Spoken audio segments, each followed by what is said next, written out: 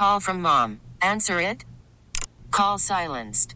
Instacart knows nothing gets between you and the game. That's why they make ordering from your couch easy. Stock up today and get all your groceries for the week delivered in as fast as 30 minutes without missing a minute of the game. You have 47 new voicemails. Download the app to get free delivery on your first 3 orders while supplies last. Minimum $10 per order. Additional terms apply. Welcome to Special Edition, a weekly look at the issues in the news and the personalities shaping the stories. Special Edition is a production of Intercom Communications. The views expressed by guests are not necessarily those of Intercom Communications staff, management, or sponsors. Now, here's your host, Sue Henry. On today's program, we'll hear from an area woman who survived 7 overdoses and now shares her story of recovery. We'll chat with MSNBC talk show host Chris Matthews about his new book on Robert F. Kennedy. And we'll check in with NBC newsman Jeff Rossen, whose reporting on surviving unexpected events in life led him to pen a new book, Rossen to the Rescue. A straight-A student who never smoked or drank in high school and graduated with honors from college seems like an unlikely candidate to stand in front of a large audience in Wilkes-Barre and admit she overdosed on drugs 7 times and spent a stretch in state prison. The speaker who fits this criteria is a Lackawanna County native named Alexis Johnson. She delivered remarks at the Family Service Association of Northeast PA National Family Conference. We'll hear from her shortly, but first we spoke to Executive Director Mike Zimmerman about this yearly event and why the focus was building a community to conquer opioid addiction.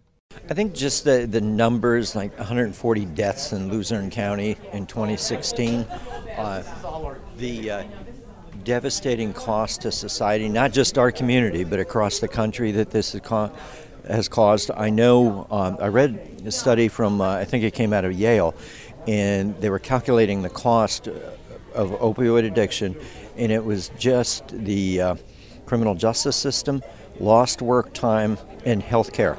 And just those 3 factors, and of course there are so many other factors that this impacted, and it was about $57 billion a year. And those were based on 2009 numbers, and we all know that this hasn't diminished since 2009. So you're looking at the last decade at probably $500 billion in cost to this country. So it's just such a widespread issue that's really escalated in Luzerne County and across the country that we just felt, even though there'd been numerous conferences locally, we thought we needed to pull some people together who could really give a local perspective on what the issues are. How has this impacted your own agency? The only component of our agency that it's impacted is that we do the warm handoff through Helpline and 211. So we do have calls from people, and the whole idea behind the warm handoff is that if someone is administered a dose of Narcan, they immediately are off a detox, and we can arrange that. We can even authorize payment for it at the time. So we've seen a rise in those calls. But I think even on a personal level, Sue, I have a sister-in-law in North Jersey who's a heroin addict, and she is in 18 months recovery, and she's gone through, the high usage, the jail time, and to see, of course, Alexis and my sister-in-law recover from that, there's a message of hope, and that's really what we want to focus on, that there is hope out there. The Harrisburg Patriot just did a story about Luzerne County, and they painted it as a pretty grim picture. What can you say from a perspective of hope yourself from someone who lives here? I think one of the messages that we want to give is that, we always hear about the people who don't make it, the 140 deaths that I mentioned, but you don't hear the stories of the people who do. And that's an important thing for people to realize. And we see it in a variety of ways, I guess, through our agency, because and not just the warm handoff, but we have calls from grandparents who are raising their grandchildren because their own children have become addicts, and the children are placed with them. And just all the difficulties that they go through in trying to make sure that those children receive the services they need, that in itself can be pretty devastating. So we do hear, from family members on the impact because it's not just the addict. I mean, it's the whole family that's impacted by this. Alexis Johnson of Archbald delivered opening night remarks at the Family Service Association of Northeastern PA conference. She spoke to us beforehand about her struggles. I was what you would call a model child. I didn't come from that broken home where most of these stories start from. I was your typical straight A student. I didn't touch a drug or a drink all through high school. I graduated a virgin in high school. I was full scholarships to every college. And then that's where I started drinking.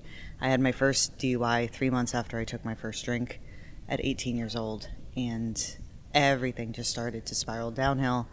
I had 3 DUIs, alcohol related, by the time I was 27. And I was in a really bad car accident in 2008. My sister passed away from cancer 2 weeks later, and that's where the Percocet and the Xanax came into play.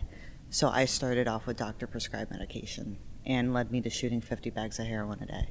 What do you think triggered this? I mean, you were doing so well, and oftentimes in our minds as parents, we think if we can get our kids through high school and they could reach a certain age and they don't have problems with drugs and alcohol, they're going to be just okay. Your story is counterintuitive to all of that. I had the world at my feet. I had everything. My parents had done everything right. There was nothing, and they had carried a lot of guilt saying, where did we go wrong? And that's what a lot of parents ask, like, we did everything right, what else could we have done? And when I do share my story, there was nothing that they could have done differently. It was my path to go down. I wanted to fit in when I went to college. I was very introverted. I didn't really play team sports. I was made fun of a lot growing up. I'm very light skin colored, so I was called albino a lot, and it's just, there was a lot of things that I dealt with growing up that made me want to be alone. So when I got to college, I started to learn how to put on makeup. I joined a sorority. I started partying. I went to frat parties. I started fitting in, so I followed a crowd. Well, following that crowd made me realize it felt really good to do things. But where other people could stop, I couldn't. So where people would go out on a Friday or Saturday, I would continue until Tuesday or Wednesday. And then I started liking the feeling so much I couldn't stop. So that's where it led into a problem for me, and I come from an alcoholic family where I don't want to put that out on Front Street, but certain members of my family had addiction issues, and it just wasn't in my nature to learn how to shut that down. So where a lot of people can go out and say, hey, let's have 1 or 2 drinks on a Friday, I'd go out and drink a whole bottle of whiskey. Like, I didn't have that shutdown mode. So that was a problem for me. I know you talked about prescription pills and that kind of situation. Why did you then go to heroin, and how did it escalate so dramatically for you? And how are you still alive, I guess, is my question. 50 bags a day seems quite serious. It's very serious. I went through $70,000 in 6 months between crack cocaine and heroin. 7 major overdoses. Twice I flatlined. To make a very long story short, eventually the Percocet stops working and you require more and more. And at one point I had 3 separate doctors. I was getting over 600 pills of Percocet a month. Pharmacies back in 2008 and 2009 weren't cross-checking prescriptions. I had pharmacies all over. I was going to hospitals and getting medications when I was running out of pills. Percocet stopped being strong enough, so I graduated OxyContin. OxyContin was really expensive. Then the government came up with this brilliant idea. They were going to change the chemical makeup of OxyContin so you couldn't crush it up and snort it anymore. So then all of the addicts and alcoholics who were snorting OxyContin couldn't do that anymore, so you couldn't get that instant high. So then we were panicked, oh my God, how are we going to get high so fast? In our bodies, we were so sick. And for somebody who hasn't been sick off an opiate wouldn't understand that instant need to get that high. Heroin, when you're only paying $15 a bag and it's instantaneous, became that solution. So that's how it graduated. This part where you flatlined and you were revived, it's so hard for me to believe that somebody would bring you back to life and you would be alive, but you would continue to go towards death. Do you remember what it was like to be revived from being so close to death? I don't. The first time was in December of 2010. My father found me on the basement floor. The needle was still in my arm. And I spent 5 days in the hospital, and I went to jail because I was on probation. And I went to a 27-day rehab program which it was a fantastic program. It just wasn't long enough. It was long enough to dry me out. I went back out and I went right back to doing what I was doing. I didn't know how to live sober at that point in time. I was so used to being on medication that sobriety to me was not something I could comprehend. The second time, it's a really long story. I had overdosed twice in 4 hours. Again, if you haven't gone through it, it's hard to explain, but there comes a point in your life that you just want to die. And short of actually sticking a gun in your mouth and pulling the trigger, you're almost doing everything you can because you don't know how to function. You don't want to use anymore, but you don't want to live. It's this horrible paradox. You're waking up every moment, and when you open your eyes, you're like, God, not again. Like, I'm alive. I have to go through this again, and your body aches and it screams. And it all started with a pill. Like, I didn't know what Percocet was when I originally was put on it. And then when my prescription was running out in the beginning, I was like, why am I feeling like this? Like, I'm achy, I'm sore. And back in '08, there wasn't really too much information on it. So I didn't know what was happening. I just knew when I took it again, I felt better. And then, here I am. What's your life like now? I mean, some people probably listening to us right now are in a situation that you were in, and they can't see anything but what they're in.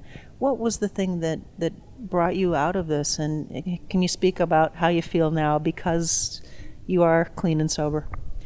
I share my story so much because there's hope. Nobody is too far gone. I had 2.5 years of sobriety at one point, and I had to have a hysterectomy. So I relapsed on the painkillers. My doctor at the time knew I was in surgery, but you tell an addict waking up from a hysterectomy, I'm sending you home with Percocet. Again, and I take full responsibility. I took it, and I respected that prescription for 3 weeks. I took it as prescribed, but then the obsession kicked back in. And I knew what to do. I had the tools. I didn't use them, And then I went on my 9-month run and ended up shooting 50 bags a day. I went through 70 grand. Everything. I had a good job at that point in time. Everything I had worked for, I just let go. And I went on a bad 9-month run. And I went away to jail and to rehab for 14 months. And I'll never forget the day I was arrested. I said, thank God this is over. I was thrilled. My father right now is fighting blood cancer. He's 85. My mom's here tonight. She's 76. Like, they can sleep at night. I'm 2.5 years sober. I have a fantastic job for Nissan. I have my own apartment. I can wear my own clothes. I can help people. I wake up every day with gratitude. I can help another person. I don't think about it at all today. And I don't really identify as an addict or an alcoholic. I identify as somebody in recovery and a heroin survivor. I like to smash stigmas because people look at an addict or an alcoholic and they think junkie, scumbag, or, it's either black or white. Either it's like, fantastic, you turned your life around, or you deserve to die, you're a junkie scumbag. And that mentality, people can be vicious or they could be really understanding. And it's all fun and games until it happens to somebody in your family, and sometimes we don't want to see how that person got there. I didn't wake up, walk out of my house and start shooting heroin. I literally got into a car accident and it just went downhill. So I'm a model. I've been in Vogue magazine. I've been on 2 covers of magazine. People look at me, and that's why I share my story. When I tell them I've been to state prison with no felonies, I've been to jail 7 times, 3 DUIs by the time, they're like, they don't know what to say. And that's why I'm so open about it. Because I used to be so afraid of what people would think about me. And now I know the only one that could judge me is God, and I'm okay with who I am because it's made me such a strong woman. And I'm okay with that. If it could save somebody else from hell, I don't mind talking about it. I take it one day at a time, and I'm grateful for what I have today because it could be gone tomorrow. Listen as Alexis Johnson of Archbald tells her story of addiction. My name is Alexis, and I am a heroin survivor. Not once, but twice. I don't like to say addict or alcoholic anymore because that does raise a stigma. And unfortunately, I think that's what holds a lot of us down today. So you're going to see by some of my pictures that one of the biggest things that I try and shatter, I guess you can say, with what I do in my modeling is to shatter that stigma. And I'll explain some of the pictures as they go through. But I want to tell you a little bit about my story and how I got to where I got. Each day is a miracle. Each day is a miracle. You know, my life is so beautiful. I had one run at recovery. I had 2.5 years, and I had to have an emergency hysterectomy due to complications. And I relapsed on the painkillers that were administered. Percocet was my original drug of choice after alcohol. I haven't had a drink since July 3rd of 2009. That was the date of my 3rd DUI. The reason I share my story, and I am so open about it, I know sometimes my mom wishes I didn't wear my heart on my sleeve so much because it causes me a lot of pain, because people can be very, very mean. And I've gotten to a point in my life where I just don't care. The only person I believe in my heart that could judge me is the guy upstairs, and I'll see him when I reach my judgment day. And today I'm happy with the woman I see in the mirror. I share my story because people look at me and I don't look like your typical drug addict. And that played a huge role in my addiction, because I could go to a doctor in my suits from work and say, oh, my back hurts. Oh, what do you want? You know, or go to the hospital and say I have a migraine, and it's, what do you want? Walk out of there with scripts. You know, there was one point in my addiction, I was working 3 doctors. I was getting 600 pills of Percocet a month, cross-shopping a bunch of different pharmacies. This was back in 2009 and 2010. It really wasn't as prevalent as it was now, per se. Pharmacies didn't cross-check, doctors didn't cross-check. They weren't really as in-depth as it was now. And I was really good at manipulating, really good. So I grew up with a great family. My father was 50 when I was born. My mom was 42. I was a change of life baby. I'm the youngest by 17 years. I have 5 half-sisters and 4 half-brothers. I excelled in school. I was a straight A student. I kind of went over and above with everything. If I didn't get perfect marks in school, I would have nervous breakdowns. My father was an alcoholic. He owned a bar. He loved to drink. He doesn't drink anymore, but that's because he's on medication. He's currently fighting blood cancer. He's 85. But the beauty of it is that I'm sober to be there for him today, you know, and he fights and he's fighting, and the chemotherapy is working today. What I want to share next is going to go out to any parents in this room who have children who are addicts or alcoholics, because I want to touch on this subject for you.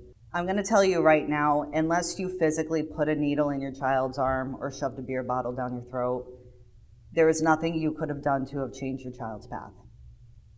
And I'm going to repeat that. There is nothing you could do as a parent to change your child's path. My parents struggled so long, and my father still does. Where did I go wrong as a parent? What did I do wrong? Why did you turn out like this? I went to college. I joined a sorority. I started drinking. I wanted to fit in. I was made fun of all through school growing up. I had light coloring. Kids called me albino until I learned how to use makeup. It was just not an overly pleasant time for me. And I desperately wanted to fit in, and I didn't. So school and other things were my outlet. My father spoiled me rotten. I was a spoiled brat growing up, and I admit it. So I gained the sense of entitlement. Alexis Johnson relayed a story of college drinking, which escalated into drug use after surgery and ended in a raging heroin addiction. I overdosed 4 more times. I went to the casino, and I went to Sheetz afterwards in Wilkes-Barre. I had a crack seizure in my car, and I woke up to the paramedics and the cops knocking on the door. Now, mind you, I'm in a nice car. I'm dressed to the nines. Now, there's cheese fries all over my car. There's everywhere. Like, I'm passed out in front of Sheetz for 4.5 hours, right in front of the door. You can't miss me. Finally, somebody called the cops.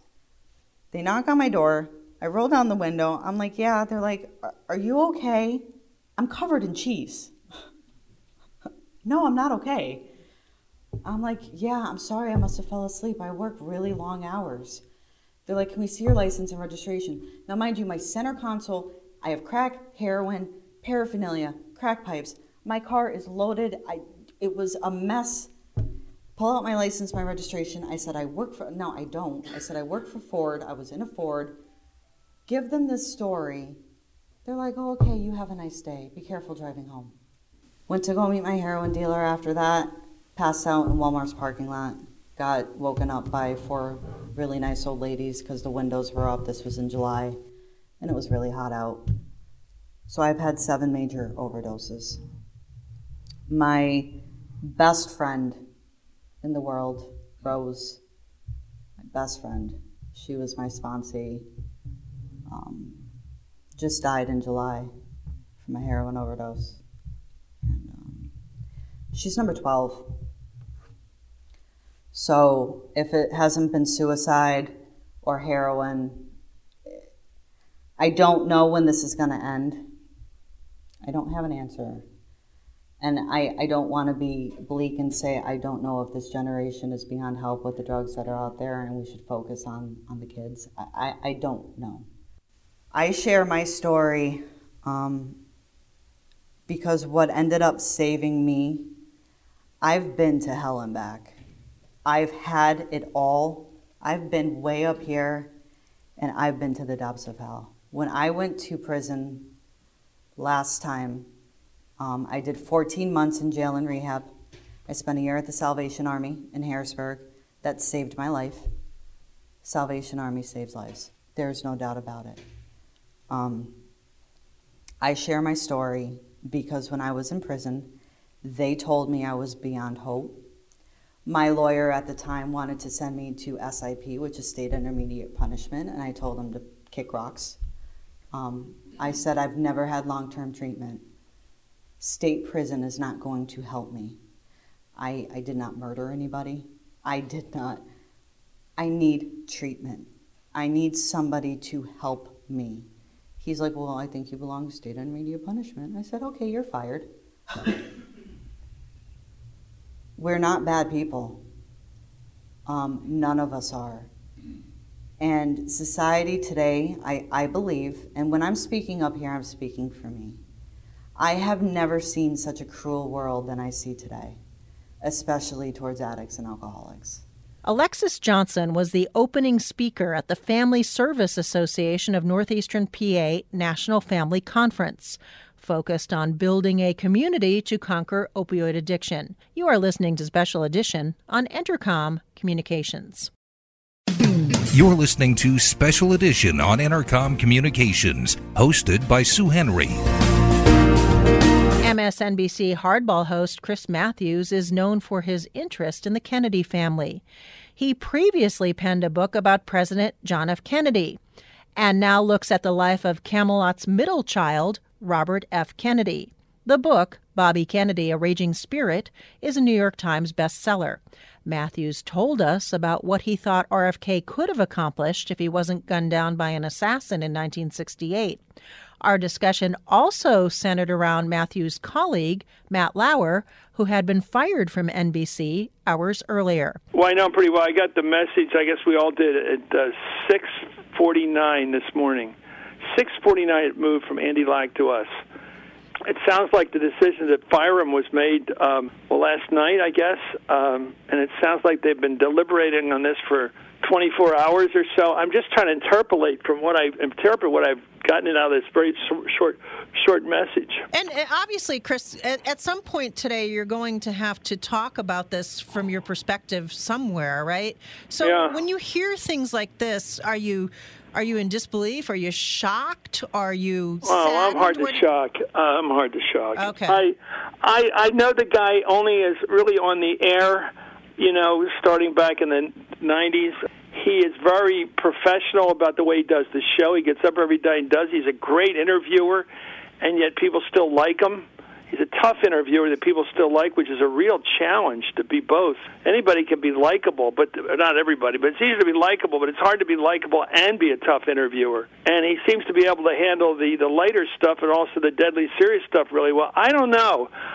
knowing the way the media covers the media now, we're going to know everything in 24 hours. I mean, we are really focused on, certainly at the highest level that he was at. I was just thinking that, I was talking about this with my producer yesterday, all the famous names I grew up around, starting with like Peter Jennings and Dan Rather and, my God, all of them, and Charlie Rose now, and Brian Williams. Everybody has suffered, either passed away or suffered. Tim Russert either passed away or suffered a major career fall in just the last 10 years or so. It's been all over the place. Larry King, it's just been all over the place.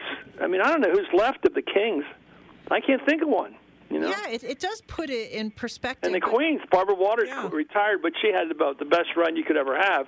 Diane Sawyer retired after a fantastic, clean career. Those two women went out on top.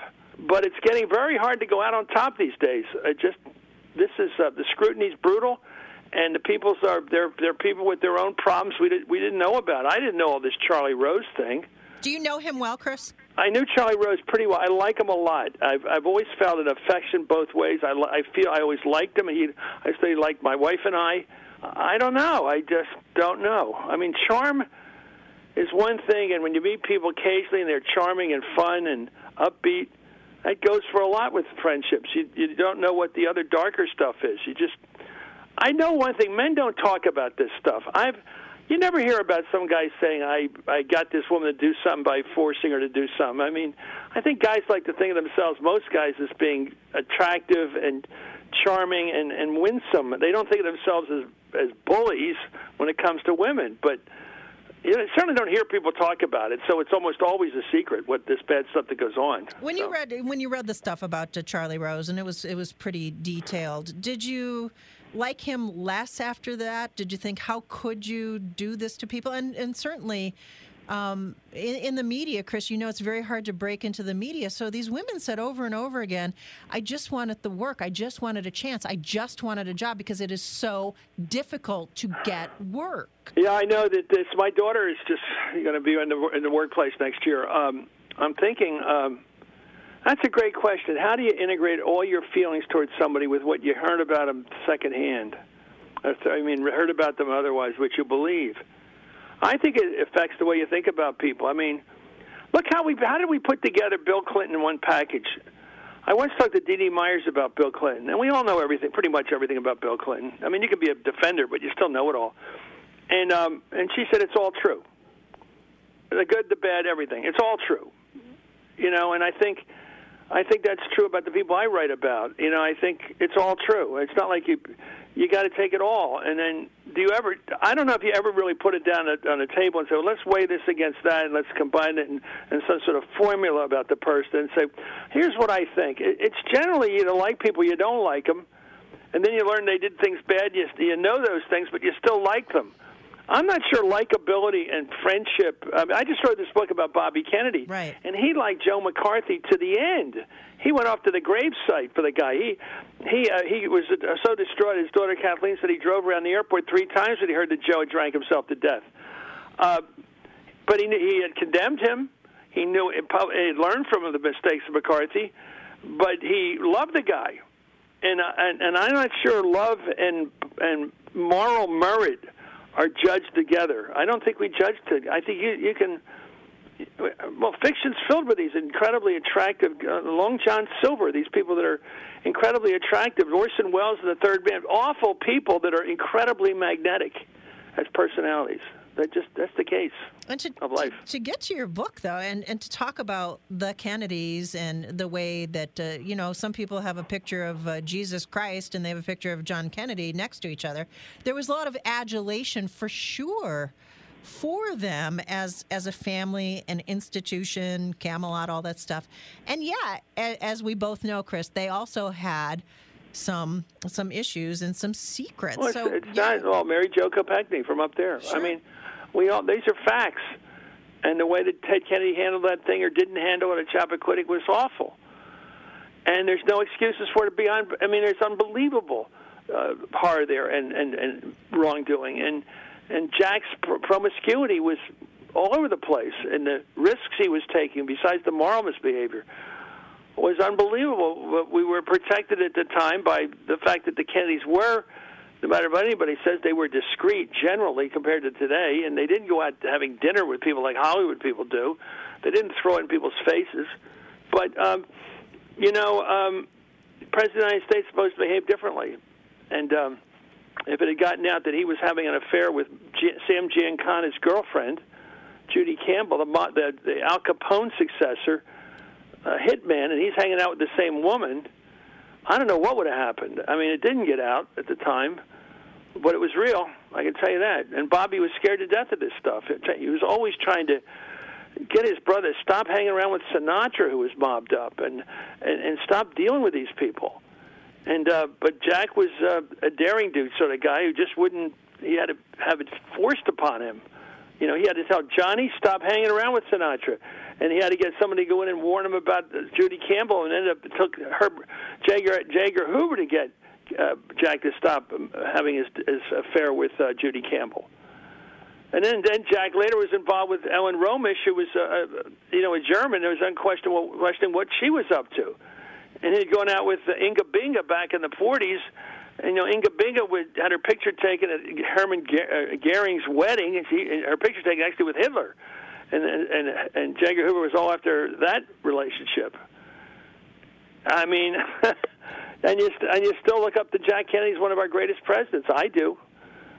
I don't know how we put it together, but you have to intellectually put it together, and morally you deal with it, Yeah, in terms of Robert Kennedy's place in the family, he's kind of a mid-pack, and it's a tough place to be because he had obviously these individuals to look up to, and there were some people in this family that were very esteemed. So as the middle of the packer, how did that shape his early life and his career in politics? Well, so you're leading me into exactly what the book's about. I think everybody remembers. I mean, Wordsworth, the poet, said, "The child is father to the man." In other words, more powerful than our parents are to us are our memories of being a kid.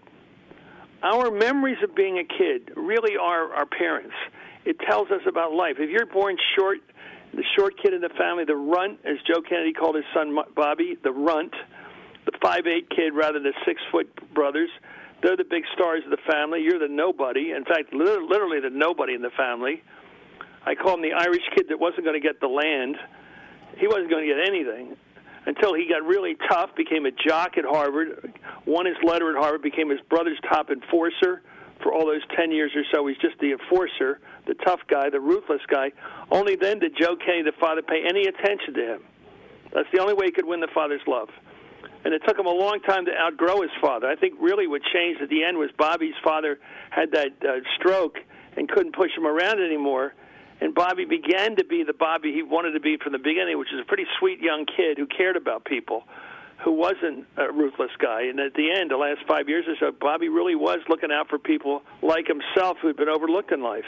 And the circumstances of his rise, I mean, we look now at the Trumps in the White House, obviously, and the family relationships of individuals who are tied closely to the president. Those family relationships, Chris, was that an acceptable way to govern at the time, to actually say, here's my brother? It's a terrible way to govern. I mean, nepotism, well, you know where the word nepotism comes from. I mean, it means the Pope has a kid. They called him nephewism, but the joke was they weren't his nephews, they were his kids. And nephewism or nepotism is a terrible thing because once you hire a kid, you can't fire him. And the only difference between Bobby and, say, Jared Kushner is that Bobby was competent to be one of the great attorney generals of all times, which he was, leading a whole fight for civil rights in the South and guiding his brother through the Cuban Missile Crisis and everything else he did, besides also trying to keep his brother out of trouble with the mob and girlfriends, doing all that. Kushner's probably going to end up getting his father-in-law in trouble. So Bobby was looking out for the president. This president, I think it's going to turn out, we don't know for sure, nobody does, he's worrying about what his kids, Don Jr. said to some Russian, or what deal Jared was cooking up with the Russians. I mean, he shouldn't have to have relatives to worry about. I know most presidents do, like Jimmy Carter had Billy Carter, and Nixon had his brother, Don Nixon, causing trouble with him. But now they've got relatives right in the White House causing trouble. That's a problem. Well, we'll see how it shakes out, and I think it's too premature to Who tell. knows? Yeah. Who knows? I think President Trump will be president for 4 years, so we'll see. Yeah, and I think some of it is just wishing doesn't make it so, but we'll see, because I don't think we have the goods yet, and we'll wait to see what happens. That's right. But in terms of, let's go back to Robert Kennedy, who you write about in your new book, and that's really why you're here today. When you look at the situation where you say he was a great attorney general, the enforcer, somebody who was adept and skilled at handling a multitude of situations, whether they be personal, professional, governmental, what do you think would have happened should he have been elected president of the United States? What do you see as the things that we missed out on because he was killed? Well, first of all, he's recognized as one of the great attorneys general because, the building is now named after him, the Justice Department building. But I think, the issue of the time in 1968 was the Vietnam War, and he really wanted to end it, and he wanted to have negotiations then involving the political wing of the Viet Cong and the government in Saigon. He wanted them to get together and form, he didn't say a coalition government, but to try to end the fighting. So he understood that the thing was a stalemate back then and would end up a stalemate. It wasn't going to change, and that the Vietnamese were going to stay in that country on the other side from us. They were going to be there when we left. It's just a question of when we do leave. And whenever we left, they would be the powerful forces. Like, they just weren't going to be. So we had to deal with them. And Bobby, you're not going to kill all of them. You can't kill all the Viet Cong. They're a big part of the country. So I think the Vietnam War would have been, we lost, if you get down to the Vietnam Memorial, half the people died after 68. Hopefully, with an earlier negotiation that we had, instead of in 72, 73, it would have been in 69.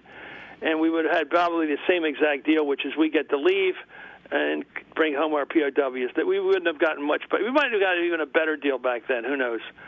But we would have had to deal our way out of there. What else? I think that the divisions we're in today, the class divisions, a lot of this stuff, the hard hats versus the long hairs, all that was well underway back in 68, 69. And I think the sort of fight now in America between the educated elite, and as I refer to them as their endless Carole King concerts celebrating themselves, that group is so alienated now from the regular old working-class Democratic Party of Irish, Italians, Polish people. It seems like it always was that way, but it wasn't always that way. That's really grown since the Vietnam War, when the elite turned against the war and the working people, the hard hats, stuck with it. So I really think if we had ended that war and that division hadn't occurred, it wouldn't be like it is today. Today there's that vicious division by class that and education, I guess, that has caused so much trouble. And I think that wouldn't have been.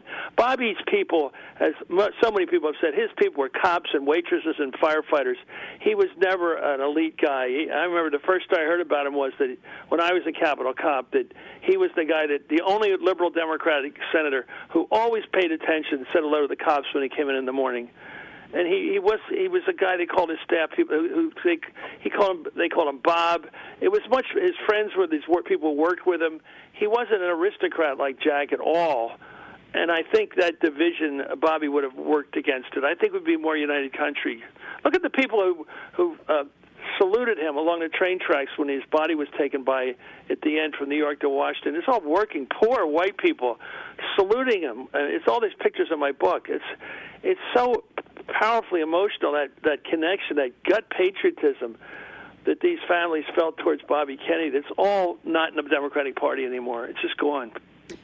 How do you, and I don't like them, I want to be perfectly clear with you. I don't like political dynasties in family. I just don't like it. Well, I'm with you. Well, I don't think there's any reason for them except that the Kennedys really weren't a dynasty. There was the two brothers, and the third brother benefited Ted, from the right? two brothers. Yeah, but he was never in power, never in politics. Well, he was never elected to anything. He spent a long time in Washington. Did he have no power? Ted? Who, Joe? Ted. Yeah, okay, you can call that a dynasty. I don't think, like everybody runs around saying how Joe, the kid now, the grandson of Bobby, should be a president. I go, what, are you kidding me? You got to prove yourself. And that's the trouble in Washington today. It's not just the dynasties. People are running around saying, well, this person would be a great president. I say, who?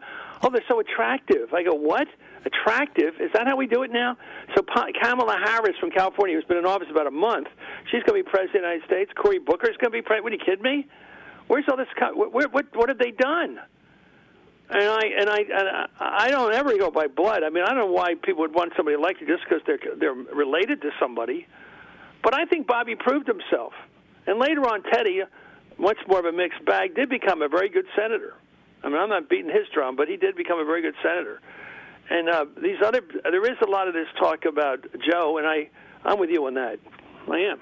Chris Matthews, the host of Hardball on MSNBC, is the author of the New York Times bestseller, Bobby Kennedy, A Raging Spirit.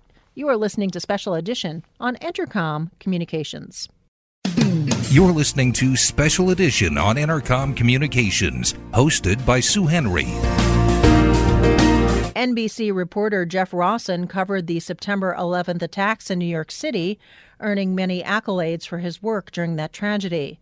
It also led him to consider the topic of being prepared in disasters, in the home, and even financially. We recently spoke to Jeff about his new book, Rossen to the Rescue. Yeah, I mean, for so many years I covered, regular news. I covered trials and crime and important stories. I covered 9/11. And then I wanted to transition after doing that for several years. Instead of reporting on what happened, how do we get proactive? And I felt there was a huge gap in this country of somebody fighting for the little guy with everyday problems that we all face. Getting ripped off by our contractor. What happens when you get that pop-up on your computer saying that you have a virus? Is that real, or is that just a pop-up ad of somebody trying to get your personal information? How do you survive a flash flood?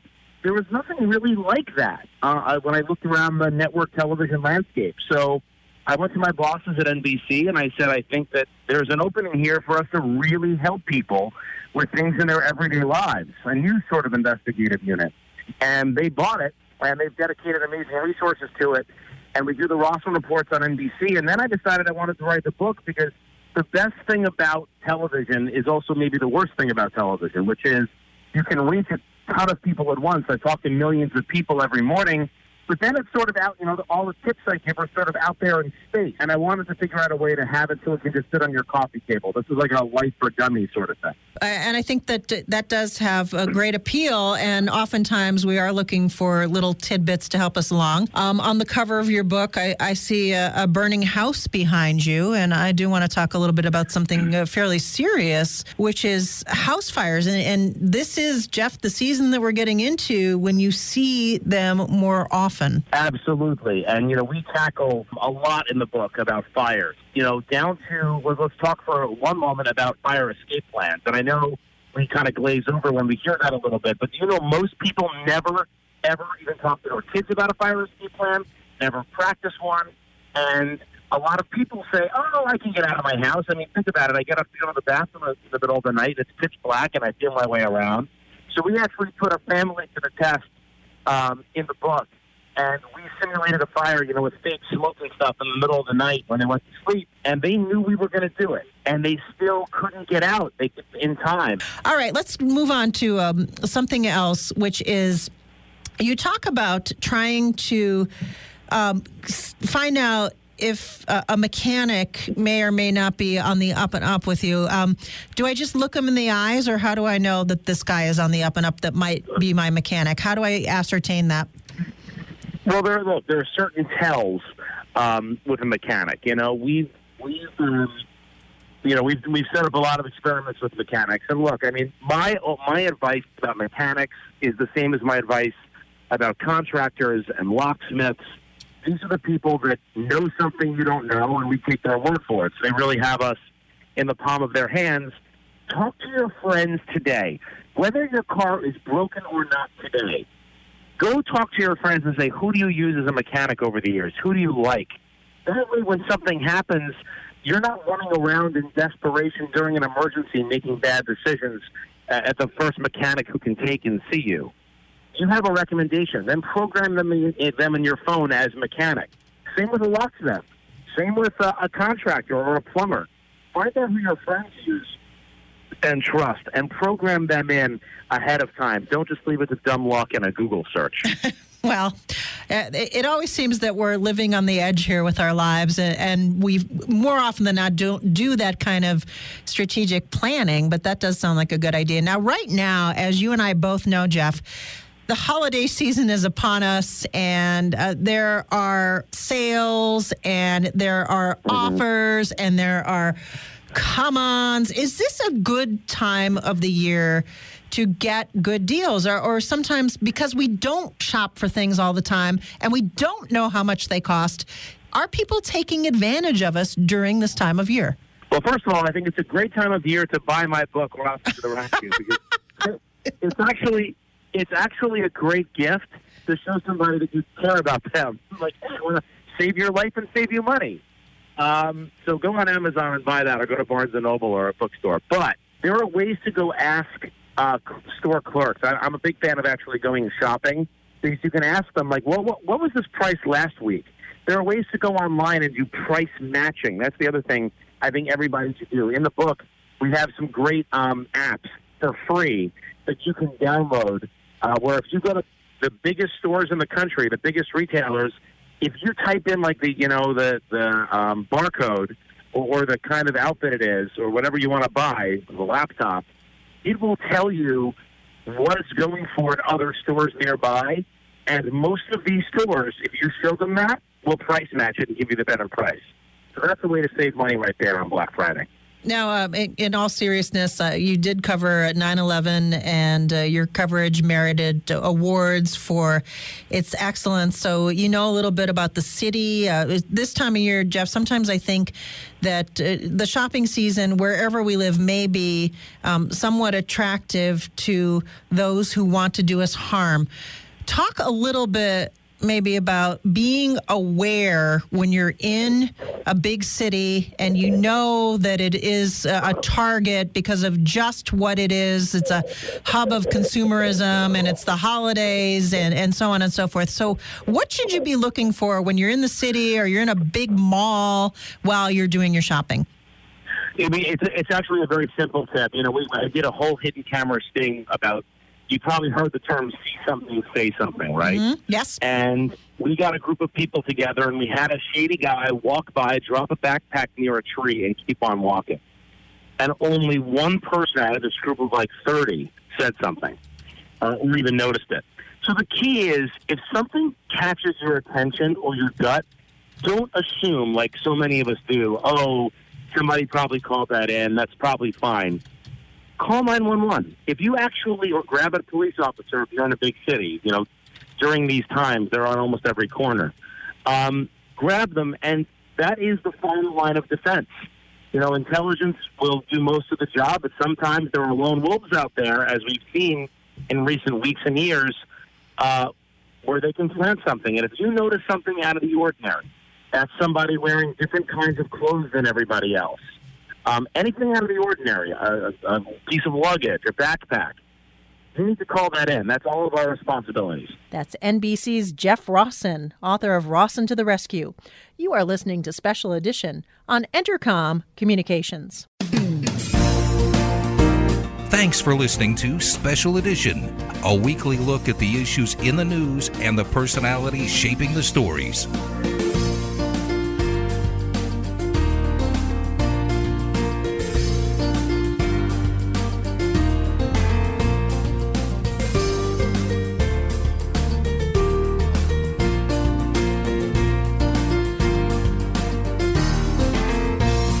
All-star closer Kenley Jansen, we have a question. What's the best podcast of all time? Baseball isn't boring, baby. I'm Rob Bradford, and every single day I'm sitting down with the biggest names to show you this great game is the greatest game. It's my podcast. It's my passion. It's a cause I started more than 2 years ago and is now the most prolific national daily baseball pod there is. Another fact, so jump aboard the BIB Express. Follow and listen to Baseball Isn't Boring, presented by Wasabi Hot Cloud Storage on the free Odyssey app or wherever you get your podcasts.